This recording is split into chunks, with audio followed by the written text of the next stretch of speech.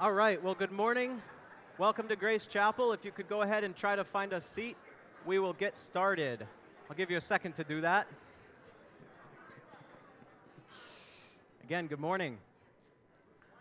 Good morning. Thank you guys for being here. I just want to say thank you to the youth band. You guys did an excellent job. That was beautiful.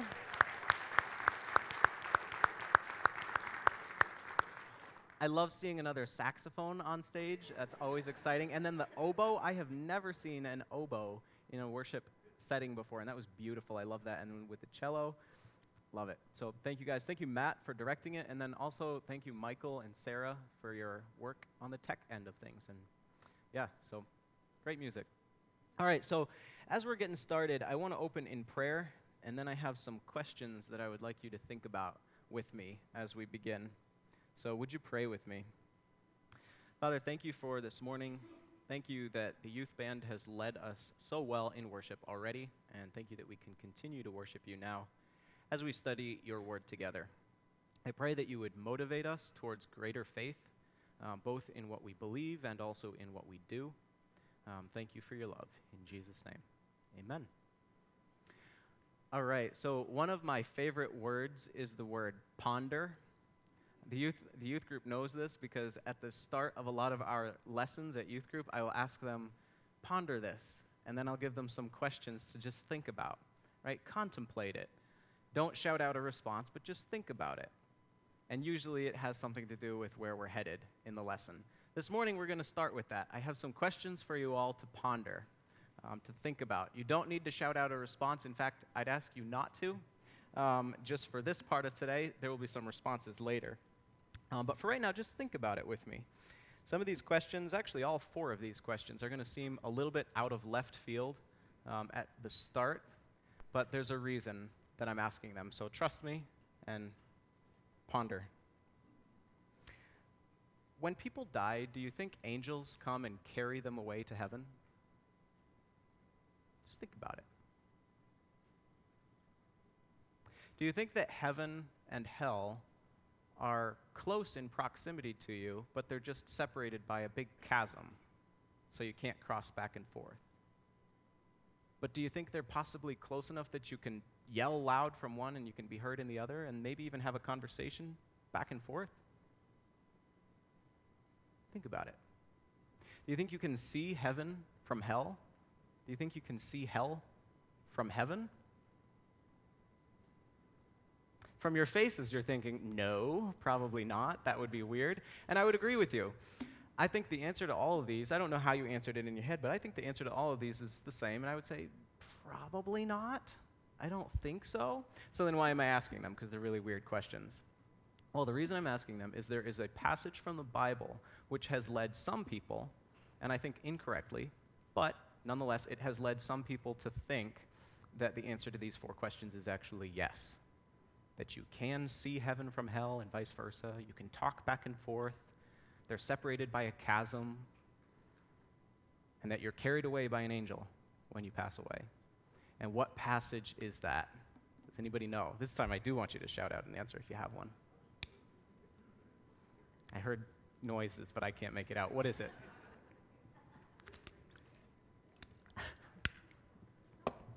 Anybody?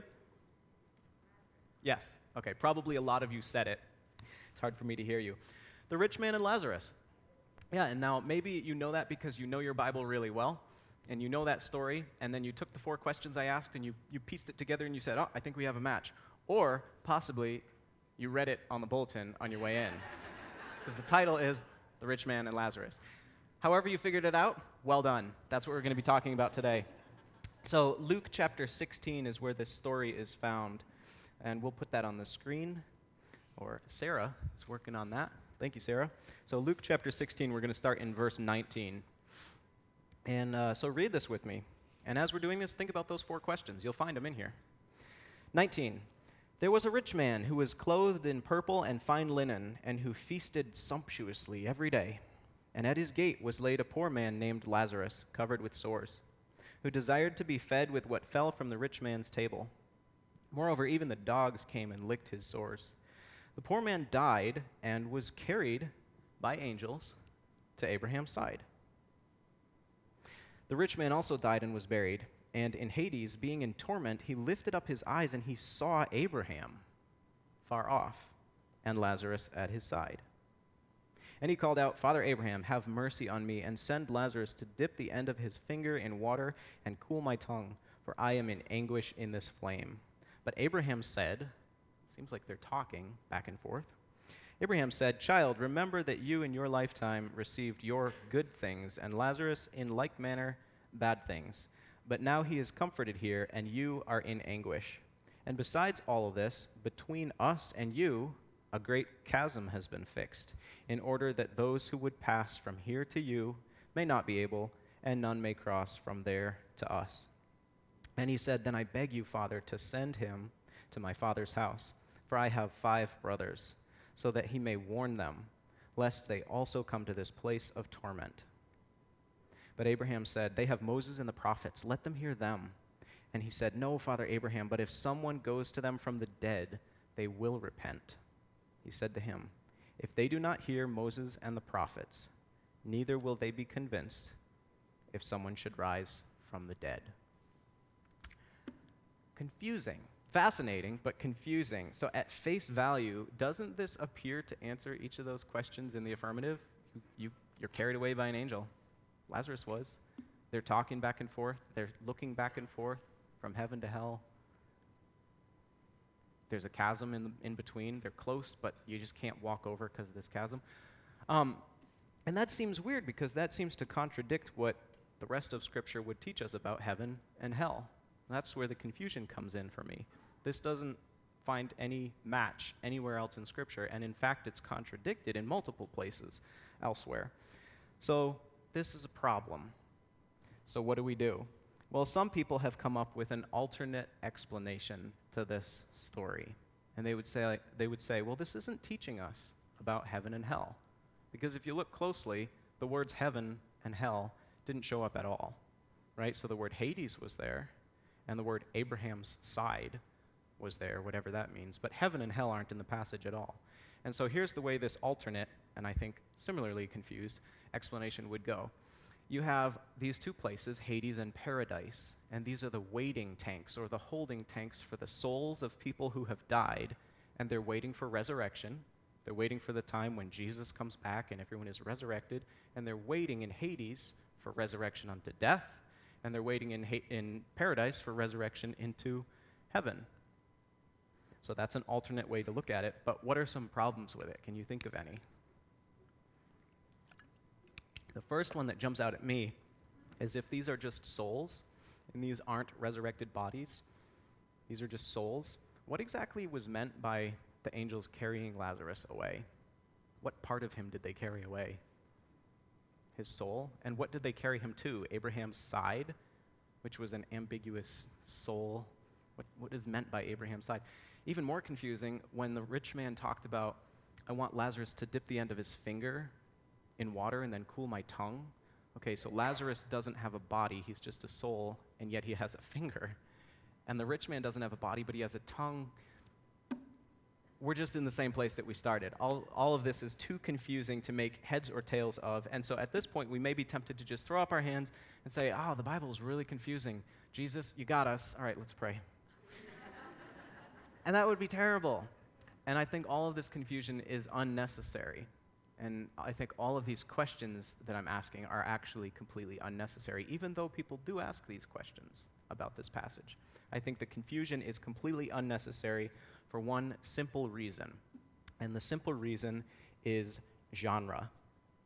So what genre is this story? What mode of communication is this story that we have just read? It's a parable. Yeah, this is a parable. And if we understand this as Jesus intended it, as a parable, all of the confusion goes away. And we'll get to that in a minute. But first we have to talk about parables. So we like parables. I like parables. I think most of us like parables because they're simple and they're short and we can remember them, but we're also really confused by them sometimes. And I think the reason for that is we don't really have a category for them in modern 21st century America. Outside of the Bible, parables don't really exist. They're not really a thing anymore. right? And so we don't really understand what to do with them. We understand different genres, like if we're reading a history book, we know what to do with it. We know the rules associated with reading a history book, right? Probably it's describing events that actually took place. If we're in the grocery store and we're walking out and you glance to the right or you glance to the left and you see the tabloids, you understand that you're going to read that differently from the way that you're going to read a history book. You're probably reading about things that did not actually happen, or sensational stories that really have no connection to reality. If we're reading a love letter, we have a category for that. It's not talking about things that happened or things that didn't happen. It's talking about expressing someone's heart or expressing someone's feelings. So we have categories for those things, but we don't have a category for parables. Or do we? So read with me from Aesop's Fables, The Lion and the Mouse. A mouse skittered across a sleeping lion's nose. Before you could say, twitching whisker, clump, the lion covered the mouse with his paw. You tickled my nose, you measly mouse. I think you will now tickle the inside of my tummy. Sounds ominous. The mouse peeked between the lion's claws. Your Majesty, before you swallow me, consider this. If you will let me go, I will never forget it. And perhaps one day I shall return the favor and save your life. At this, the lion roared with laughter. It would be a shame to eat such a witty little creature. Run free, funny fellow. I will sleep well tonight, knowing that you are watching over me. The lion's loud laughter shook the ground beneath the mouse's feet as he scampered away. Later, the mouse heard a familiar roar, not of laughter, but a desperate roar for help. He ran to the lion, who was tangled in a net. And the mouse quickly chewed through the cords with his small, sharp teeth, freeing the lion. It's pretty funny, Your Majesty, chuckled the mouse, to think that a tiny mouse could save the king of the beasts. So this is a fable. What do we do with fables? We grew up with these, right? We have a category for this. How do you read fables? What are the rules connected with fables? Fiction. Did someone say fiction?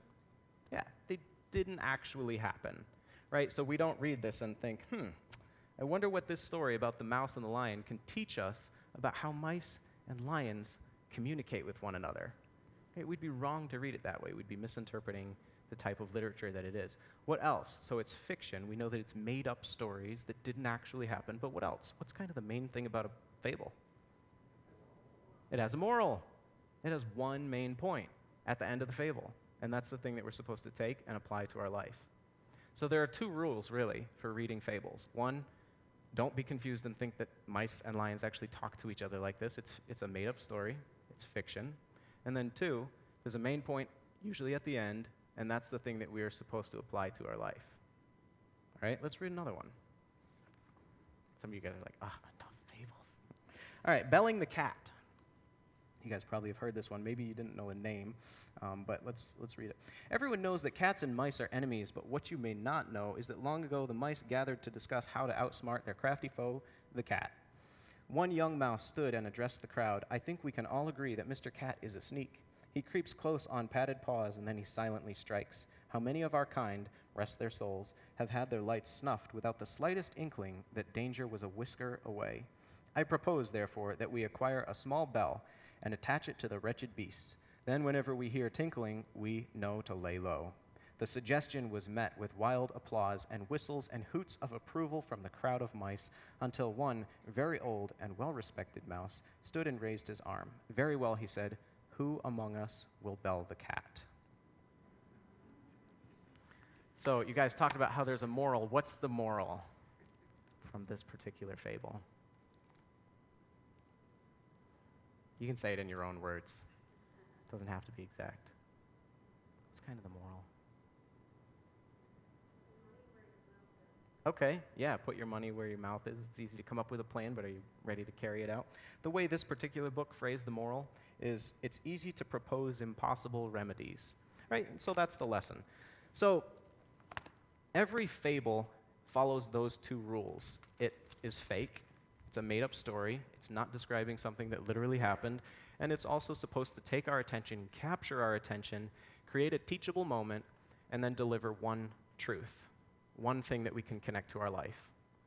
Parables are the same. They operate with the same two rules.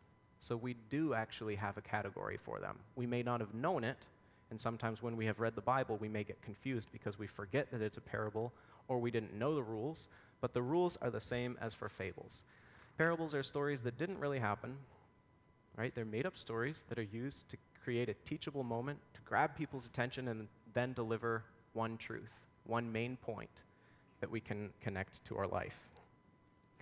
So now that we know what this is that we're dealing with, the story of the rich man and Lazarus, it's a parable, and now that we know those two rules for applying parables, how does this help to do away with all that confusion? Well, those are the wrong questions. You know, those 4 questions I asked at the beginning, those are actually the questions that a lot of people will study and talk about when they're reading that passage. I read commentaries, actually, dealing with what this teaches us about heaven and hell. And it's missing the point. It isn't teaching us about heaven and hell, it's teaching us one main point, which we'll talk about. What is that main point? Right? So to think, what is this parable teaching us about the reality of heaven and the reality of hell? That would be like looking at the story that we just read about Belling the cat, and to think, well, what does this teach us about the history of the animosity between cats and mice? Well, it doesn't. It has nothing to say to that because that's a misreading. So let's take a look back at the end of the parable that we have just read, and let's try to find the main point. So I've suggested that there's one main point. Well, let's try to identify it. Let's figure out what it is. Let's see if, great. Okay, starting in verse 27. And he said, "Then I beg you, Father, to send him to my father's house, for I have 5 brothers, so that he may warn them, lest they also come into this place of torment." But Abraham said, "They have Moses and the prophets, let them hear them." And he said, "No, Father Abraham, but if someone goes to them from the dead, they will repent." He said to him, "If they do not hear Moses and the prophets, neither will they be convinced if someone should rise from the dead." So I would propose to you that the main point is pretty clear from this, and it goes something like this. Even if someone comes back from the dead, some people will still not be convinced. I think that's the main point. You could put it in your own words, but it's going to end up something like that. Someone could come back from the dead, but even if they did, some would still not be convinced. So if this is the main point, how do we apply it to our life? Well, I think the questions that we need to ask are, what do we do in response to this? But also, be convinced of what? Right? So this is a little vague. So even if someone came back from the dead, some people would still not be convinced of what? What do people need to be convinced of? And I think there are 3 different answers for that, depending on which group you're asking about. So we could ask that question about the actual characters in the parable, right? And that's the five brothers, the rich man and the 5 brothers. We could say, what do they need to be convinced of? And we'll look at that. And then you could also ask this about the people who are listening to the parable. And who was that? Who do you think? Jesus tells parables all the time, but this particular one, who's he talking to? You can look in verse, yeah, he's talking to the Pharisees. Yep. So he's saying, here's a story, and he's telling the Pharisees a story, but usually when he's talking to the Pharisees, he's not just telling them a story, he's also telling them a story about themselves. So he's saying, this is about you, and you should listen. Okay, so we could ask this question, what do the Pharisees need to be convinced of? And lastly, we should look inward and say, what do we need to be convinced of? And that's where we'll conclude this morning. So first, what do the 5 brothers need to be convinced of?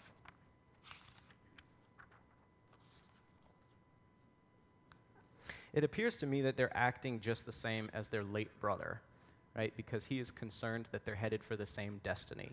That's why he wants to send Lazarus back, to cause them to repent. So they're probably acting the same way as he's been acting. And what was that? How was he acting? Well, it tells us that he was feasting sumptuously every day while someone lay in anguish outside his gate starving. So what was the rich man doing, and what were the 5 brothers doing? Neglecting the poor, or neglecting the needy, disregarding those who needed help. So what did the 5 brothers need to be convinced of? Well, they needed to be convinced of their duty to help the poor, or their duty to help those around them that had needs. This is what is meant by this phrase that says, they have Moses and the prophets, let them hear them. Well, what do Moses and the prophets say about caring for the needy or caring for the poor? They say a lot. Moses and the prophets are full of passages about how we are blessed so that we can bless others, passages that talk about caring for the poor, not overlooking the needs of the oppressed, speaking up for those who don't have a voice. So to hear Moses and the prophets means do your duty, and your duty is to care for the poor. So that's what the 5 brothers needed to be convinced of. What about the people listening? So this would be the Pharisees. What about the Pharisees? What did they need to be convinced of? You could probably say the same, right? There are places in the Bible where it's clear that they were also overlooking the poor. And so you could say, well, they had to learn the same lesson. But I think Jesus had something else in mind, too, when he tells this story to the Pharisees. So what did they need to be convinced of? Well, what was it that they didn't believe? What's the main thing that the Pharisees didn't believe in the New Testament? They didn't believe Jesus, who he was. They didn't believe he was the person he said he was, and that was the Messiah. So what do they need to be convinced of? They need to be convinced that Jesus is who he says he is. Jesus is the Messiah.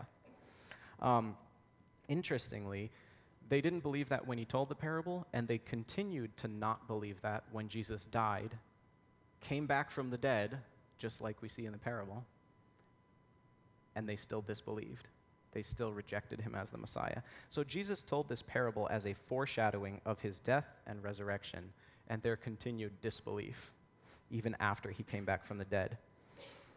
There's another story that we'll take a very quick look at that also, there's another guy named Lazarus. This is a real-life character named Lazarus. Okay, so this is found in a narrative portion of Scripture, not in a parable. And there's a guy named Lazarus, and you know this story. There was a guy that was raised from the dead. Lazarus dies, and Jesus goes and raises him back to life. Now, I don't think it's any coincidence that Jesus chose for his parable, for his fictitious character, the same name of this actual real-life character, Lazarus. I think he's saying, look, this is really close to home. All right, and so with the real-life Lazarus, after he came back from the dead, were they convinced? Were they convinced that Jesus was who he said he was? No, they actually tried to kill him again.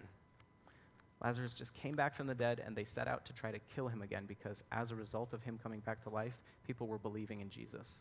And they were so set against Jesus that they actually tried to put Lazarus back to death. So the main lesson that the Pharisees needed to take away was the lesson that Jesus was the Messiah, that Jesus was who he said. Now let's look at our own lives. What is it that we need to be convinced of? And I think it's actually the same 2 things. I think it's the same thing as the 5 brothers. We need to be convinced of our duty to look after the poor, convinced of our duty to care for those around us, care for the oppressed, care for the needy. I think we need to learn from that.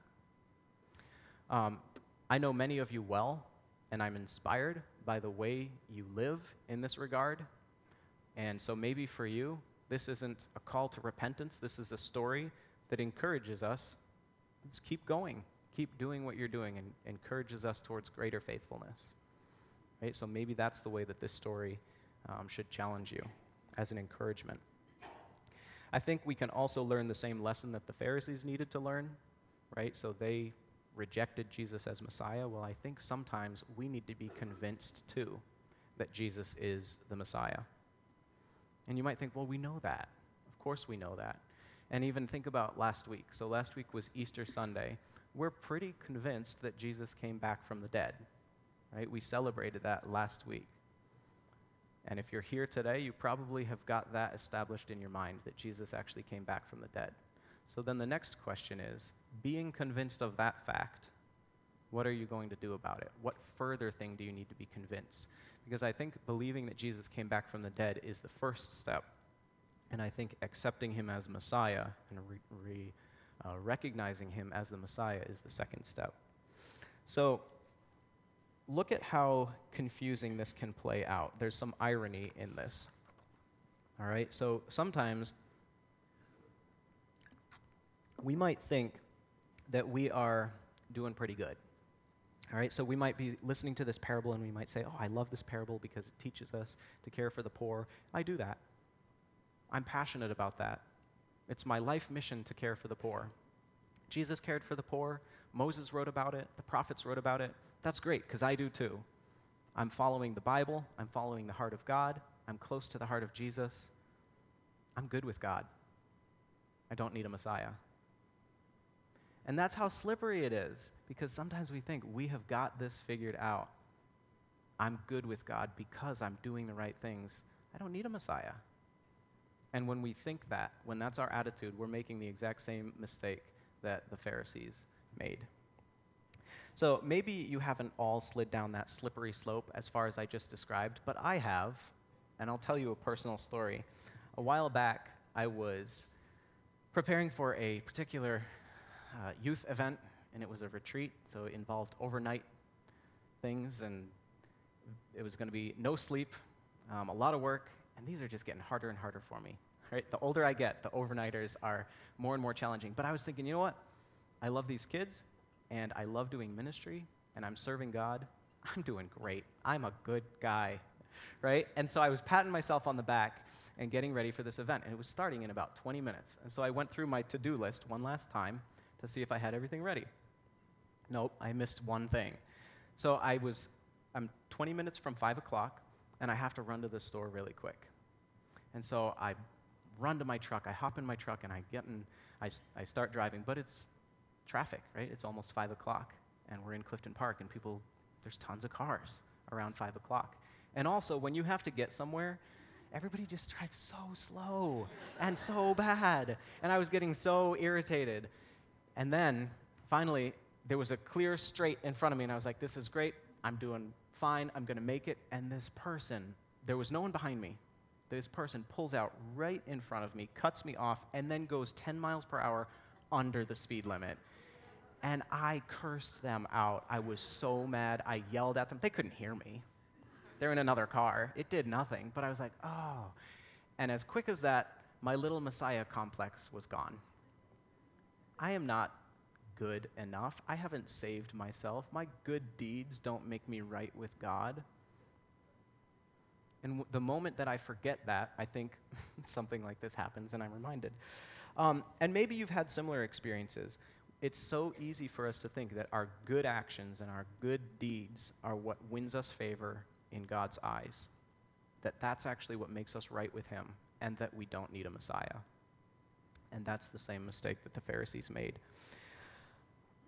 I think it is a good reminder for us that we do have a Messiah.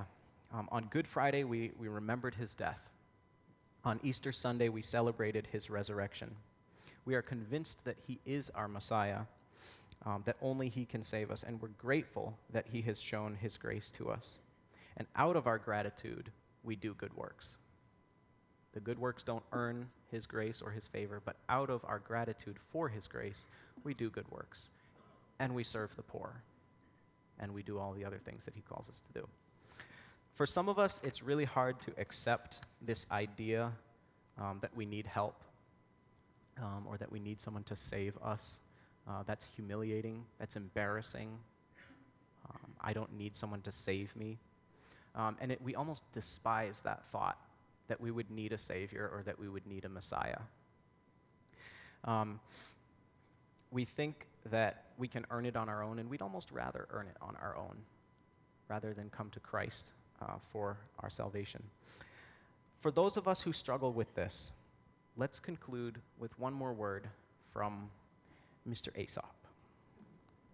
For those of us who think, I don't need help, and I even despise the thought that I would need help, and I'm good on my own. The stag and his reflection. In the cool of the evening, a stag came into a clearing in the woods where there was a deep, still pool. Bending down, he caught sight of his own reflection in the water. How strong and beautiful my antlers are, he thought, but my legs, how thin and ugly they look. I'm embarrassed to be seen. As the stag looked away in shame, he heard hounds baying in the distance, and he knew that hunters were approaching.